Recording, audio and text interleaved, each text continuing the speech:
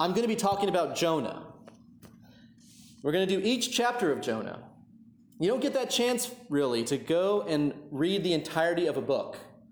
Now, there's at least one church in town that I've heard. They say they're preaching through John. I was like, oh, that's interesting. You're preaching through the Gospel of John. How long did that take? Well, we're about 2 years in now. So that's all you're talking about is John? And I'm like, okay, it's a different perspective than we have. That's fine. That's them. They also preach for like an hour. I'm not going to do that either. Thank God. But that's where we're at. But I'm excited about this. Jonah is a unique, I sent this email yesterday about Jonah, a little bit about what we're doing here.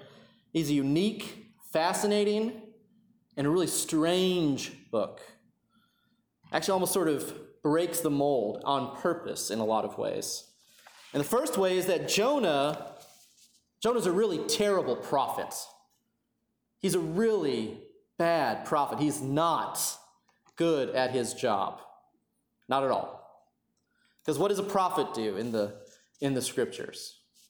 Well, a lot of times we think of prophecy as telling the future, and that's not quite exactly what prophets do. Prophets look at reality. Prophets look at what's going on. They see the signs of the times.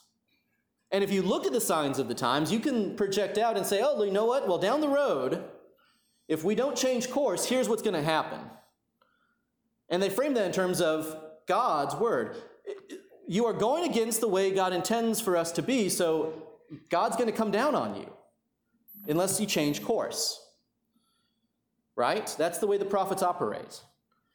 And the prophets, you'll see if you read the books of Kings and the books of Chronicles, and even in the books of the prophets themselves, there's all the different prophets. Most of the Old Testament is books like Isaiah, Jeremiah, Amos, Hezekiah. Those are the names of prophets, right? And you'll see them arguing with each other. They'll have arguments about what's actually going on and what the kings of Israel and of Judah should do. In fact, the prophets were a court position. Prophets actually existed in the court of the kings to help advise and tell the kings what to do. And then there were some prophets who came up out of the country and were not official prophets. And they'd come into the big city and they would usually say things the king didn't really want to hear. And Jonah is one of those court prophets. We hear about Jonah outside of the book of Jonah, like we do most of the prophets. He shows up in 2 Kings. And in his prophecy, there's one prophecy that comes true, it says. He prophesies that the borders of Israel will expand, Israel being the northern kingdom. There were the 2 kingdoms after Solomon's time. The northern kingdom is where Jonah is. He says they're going to take Damascus and parts of Syria and really be an expanding kingdom. And apparently that happened. But at the same time, the prophet Amos, in the book of Amos, says, you're going to do this, and it's going to bite you in the butt. And Amos's thing comes true, too. And so Jonah's prophecy actually might be accurate as far as what they want to see politically, what he wanted to see politically, what the king wanted to hear, but it doesn't seem to really have been a God-given prophecy of what really needed to be happening. So Jonah's not a good prophet. And that's even before we get to the book of Jonah, which we heard the first chapter of this morning. I mean, do I have to explain to you why Jonah's a bad prophet in the book of Jonah? The very first sentence says, and the word of God came to Jonah, the son of Amittai, and said, go to Nineveh. And in that same sentence, basically, it says, and he decided to go to Tarshish instead. He said, I'm going to run from God. The first sentence of the book. The prophet Jonah, one who speaks for God, the son of Amittai, and Amittai means truth or faithfulness. So that's a joke in there too. The son of truth rejects God's clear instruction. Jonah is a terrible prophet. And this is what I want to get in with Jonah. This is why Jonah is so interesting. Is that Jonah draws on all these different things within Scripture. And it draws on these different things within history. And it draws on these different things within human nature. And these different things within spirituality. All these things are working in Jonah. And so if we have this little book, that's such a great little story. And it upends our expectations in important ways and points things out. And so that's why I wanted to spend this time looking at Jonah, the story of this terrible prophet, this guy who does not do his job well. Because how many of you have ever heard God clearly speaking to you, do this, go here, say these words? I haven't. I haven't heard that clear voice. That's maybe breaks the expectations of what preachers are. I don't think so in this church. Not so much, no? Good. But you hear these stories. But one of the things ministers talk about, we say, I tried and tried and tried to do something else, and then God just kept slapping me upside the head. Finally wound up here, doing this. And so this idea of call, this idea of following your calling, even if it's not as clear as Jonah's, the story of that being a struggle is a really real thing. I'm going to guess that as you look back at your life, that as you look back at your individual life, you can see those places where you say, oh, you know what? I think God was maybe trying to give me a hint. God was trying to give me a hint here or there. And I didn't go that way. And things just didn't really work out that well. Now, I'm not a person to say that God has one prescribed path that everyone is going to follow step by step. God goes with us on this journey, and God gives us wisdom, and God gives us some insights. That's what the Holy Spirit does, the scriptures tell us. And so this is the way that our faith gets lived out, as we hear something, and we may not really understand exactly, but we try. And there may be possibilities that go out in different directions. And part of the problem sometimes, I think, is that we think that if we're holy enough or we're good enough, we will hear the voice of God speaking to us clearly and saying, clearly, this is the one thing you're supposed to do. And so that's what we start asking for. We start asking for that clear voice. And if we don't get it, we get confused, we get worried about it, that maybe God doesn't really have a plan for us. And frankly, part of the reason for that perspective, that sort of story about how prayer works and how faith works, is things like Jonah, where in Jonah he clearly hears the word of God. It says God spoke to Jonah. The same thing happens to Samuel. The same thing happens to Isaiah. The same thing happens to Elijah. It happens over and over again. Well, for one thing, they're prophets. And that's a specific kind of thing. So if we think of it that way, if you're not a prophet, that's okay. There's not that many of them. But the other part is, remember that these are stories. Remember that these stories are telling something about how God operates in the world. And sometimes the story cuts to the chase a little more. So that maybe when it says that God spoke to whoever, they received some kind of understanding and then shared it. But it wasn't quite as clear as a bell as it may seem once they've spoken the message God wants them to speak. So maybe it is a little bit more like how all of us are. But back to Jonah. The reason I say all that is to set up the fact that Jonah is, again, telling the story in a very succinct, straightforward fashion. And so we understand that here's what's going on. Well, in other prophets, the book of Isaiah, the book of Ezekiel, etc., what you get mostly is the prophet saying, "Thus saith the Lord. Thus saith the Lord." This or that's going on.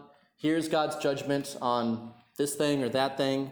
Most of it is the speaking of the prophet. Well, how much do we hear from Jonah? Jonah doesn't look like that at all. So in the sense of a book of a prophet, Jonah's not a good prophetic book either. The book doesn't do its job right, because there's not a lot of prophecy in the book. It doesn't go into depth. It doesn't have all this stuff. And so in Isaiah and Ezekiel and other places, what we're doing when we wonder about what was happening at that time, we have to really dive into it and figure out, what are they talking about? And it's hard sometimes to figure out, what is the prophet even talking about? And then we line things up and make sense of it. Oh, they're talking about this king at this point, and that relates to this story in Kings. And it's confusing. Well, Jonah's not, in some sense, it's not a book of prophecy. Instead of it being a book of the prophet's prophecies, it's a book about the prophet's story. I'm going to go one step further. I'm really certain that Jonah was not written about someone who knew Jonah very well. Jonah, for a lot of different reasons, scholars can say was written a lot later than other books in the Bible.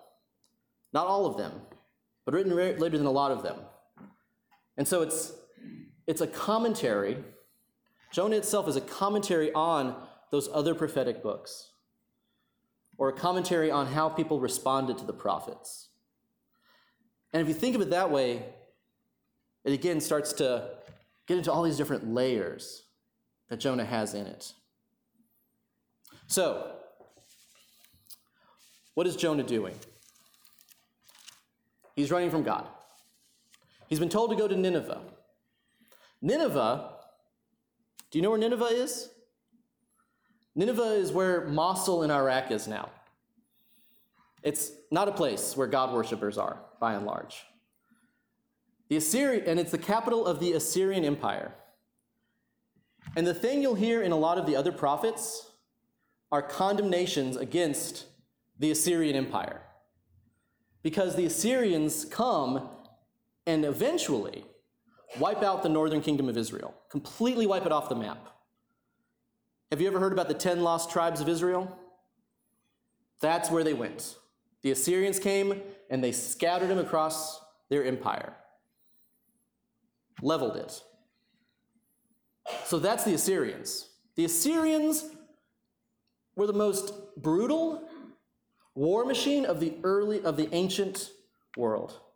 They were the first great empire, first huge empire. They had no mercy on their enemies. They came in, they leveled a town, took everyone into captivity, the ones they didn't kill. And in order to break up the resistance, they settled them in different parts of the empire. Oh, your family goes here, your family goes there, your family goes here. So you're completely cut off from your community and your country. That's who the Assyrians were. So they are the enemy. It's really, really, really like if you were to be in 1940s France and say, the Germans. That's how threatening Assyria was for the kingdom of Israel where Jonah lived. So there's something really crazy happening there, first of all. God says, in that first sentence where it says, I have judged, it says judge, it says, I have, preach against Nineveh. In the original Hebrew, it actually seems more like preach to Nineveh, preach for Nineveh. It's less of the condemnation kind of preaching. It's less, I'm going to tell you what you're doing wrong. It's more the kind of warning a prophet would give to his own country. Go, warn them. They're on the wrong path. So in fact, Jonah's first directive is not to go and tell Assyrians how evil they are. It is, but not for the purpose of God saying, you are against me. It's God telling these violent, horrible Assyrians that I'm worried about you. I'm worried about the path you're on. The Assyrians are being treated like Israel.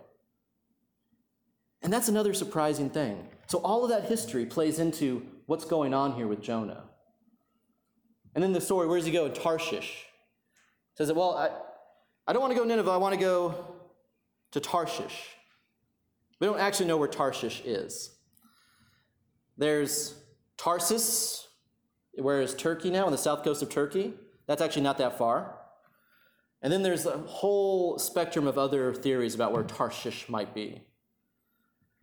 The way that's best understood, that I think is best understood to say Tarshish, is the way I might say, I'm going to Timbuktu. Have you heard that before? I'm going to go all the way to Timbuktu. Well, Timbuktu is a real place. It was a real place, and is a real place. But people didn't really know where it was. It was so far away, it seemed like just a and the name sounds so strange. And so that's where Tarshish is. It's like saying, I'm going to go to the ends of the earth. I'm going all the way to Timbuktu. He's going all the way to Tarshish. And so a lot of people have placed it in Spain, which of course would be the far west of the world as they understood it at that time. It means he's trying to go as far away as possible. And why would Jonah even think that was a thing to do? Jonah, who's a prophet, who's heard God's voice directly. Well, here's the other layer, the other layers. In the ancient world, and it's something we have a hard time getting our brains around. How did religion work? What did the gods do? Every city had its god. And there were gods for different purposes. Sailors had their gods. Farmers had their god. It's the god of agriculture, the stuff you learn about Greek myth. But it really was what they thought. If I go and sacrifice in this temple to this god, that's the god of this locality, of this place, that's going to bless me then. If I offer the right sacrifices. If I'm a sailor and I offer the right sacrifices, the god of the sea will bless me. But if I get to a place, maybe Tarshish, where that god isn't worshipped anymore, well, that god's not going to be present there, or not going to have much power there. This is why the sailors in the story come to him and say, hey, pray to your God. Did you notice that? Pray to your God. We've prayed to our gods. We've dialed all the numbers and none of them are ringing. So what about you? Do you have somebody else in mind? And this is where Jonah really proves himself a terrible prophet. And yet, actually, in his ignorance is his wisdom, because he says, I'm a Hebrew. I worship the God of heaven who made the dry land and the sea. And it's like this aha moment, which is what faith is, right? Spirituality is, our life is, over and over again. It's aha moments. Oh, I knew that. Duh, of course. That story about me and my minister colleagues so often tell that God kept slapping me upside the head. Of course this is where I belonged. So when I went to seminary, the first thing I said was, well, I'm going to take my preaching class. There's no way I'm going to be a preacher. No way. And that was about 6 months until I realized I was just completely wrong about that.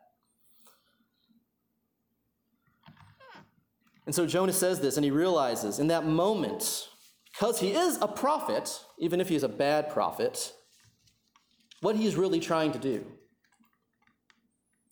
He knows who the true God is. And in fact, this is one of these moments in Scripture where you can see the understanding changing for the people. Where you can see that understanding changing. Because in the original stories, God does battle with the other gods. God does battle with Pharaoh, who's a god. God does battle against the gods of other nations, or that's at least the way the prophets talk about it. Because they're still in that mindset that there are different gods for different places. David, during the battle with Goliath, before he slays Goliath, he says, I will defeat you to prove there is a God in Israel. And that's a weird thing to say. There is a God in Israel. What do you mean in Israel? Well, he means in Israel. The God of Israel, here, our people, is better than yours.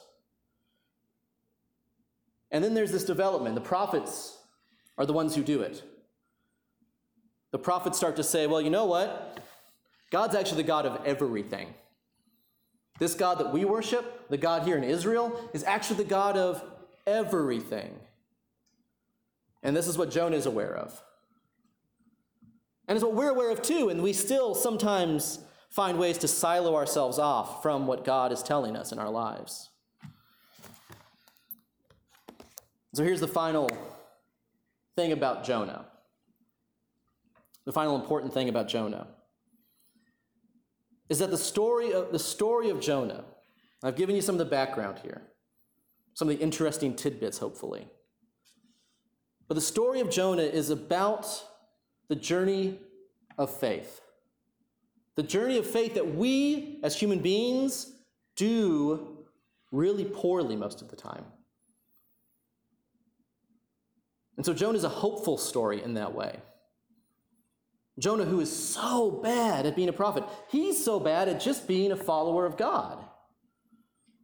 But we'll see what God does with him anyway. And we'll see what God is able to do and what God does in response to Jonah's disobedience and hard-headedness in the next few weeks. Because there's all sorts of ways that we run away from God. In fact, for most of us, it's not so much about running from God, it's about staying where we are, stuck. Stuck in toxic relationships or stuck in bad habits, patterns of behavior that hurt us. Stuck in a mindset that cares about some kind of worldly success. And so it's actually the staying that keeps us running from God. It's a turning our back, like Jonah does. And we have to eventually realize that's impossible. We got to come to the very lowest of low points. And for Jonah, that's being thrown in the sea. Because when he realizes what he's actually doing, I'm trying to run from the God who made heaven and earth, the land and the sea. That's right here. I haven't done any good about getting away. And what does he do, this bad prophet? He gives himself up. He gives himself up for the sake of these people who are not his people. These people who don't know him, who are praying to strange gods. He says, for you, I'll jump out into the middle of the ocean. Y'all throw me overboard because I've messed up. And so the God who gives and makes so much, once Jonah reconnects to what he knows, he realizes his call is to be there for others. And so he has this insight, like, oh, okay, Jonah gets it for a second. And that's a huge decision, obviously. And so just when Jonah thinks he's at the very end, as he's sinking through the depths of the Mediterranean Sea, it says his head, in the next chapter we'll hear him talking about his head being wrapped in the weeds and the grass at the bottom of the ocean. A fish swallows him up. And next week, I'm going to try and tell you how being swallowed by a fish is a way of experiencing God's grace. Amen.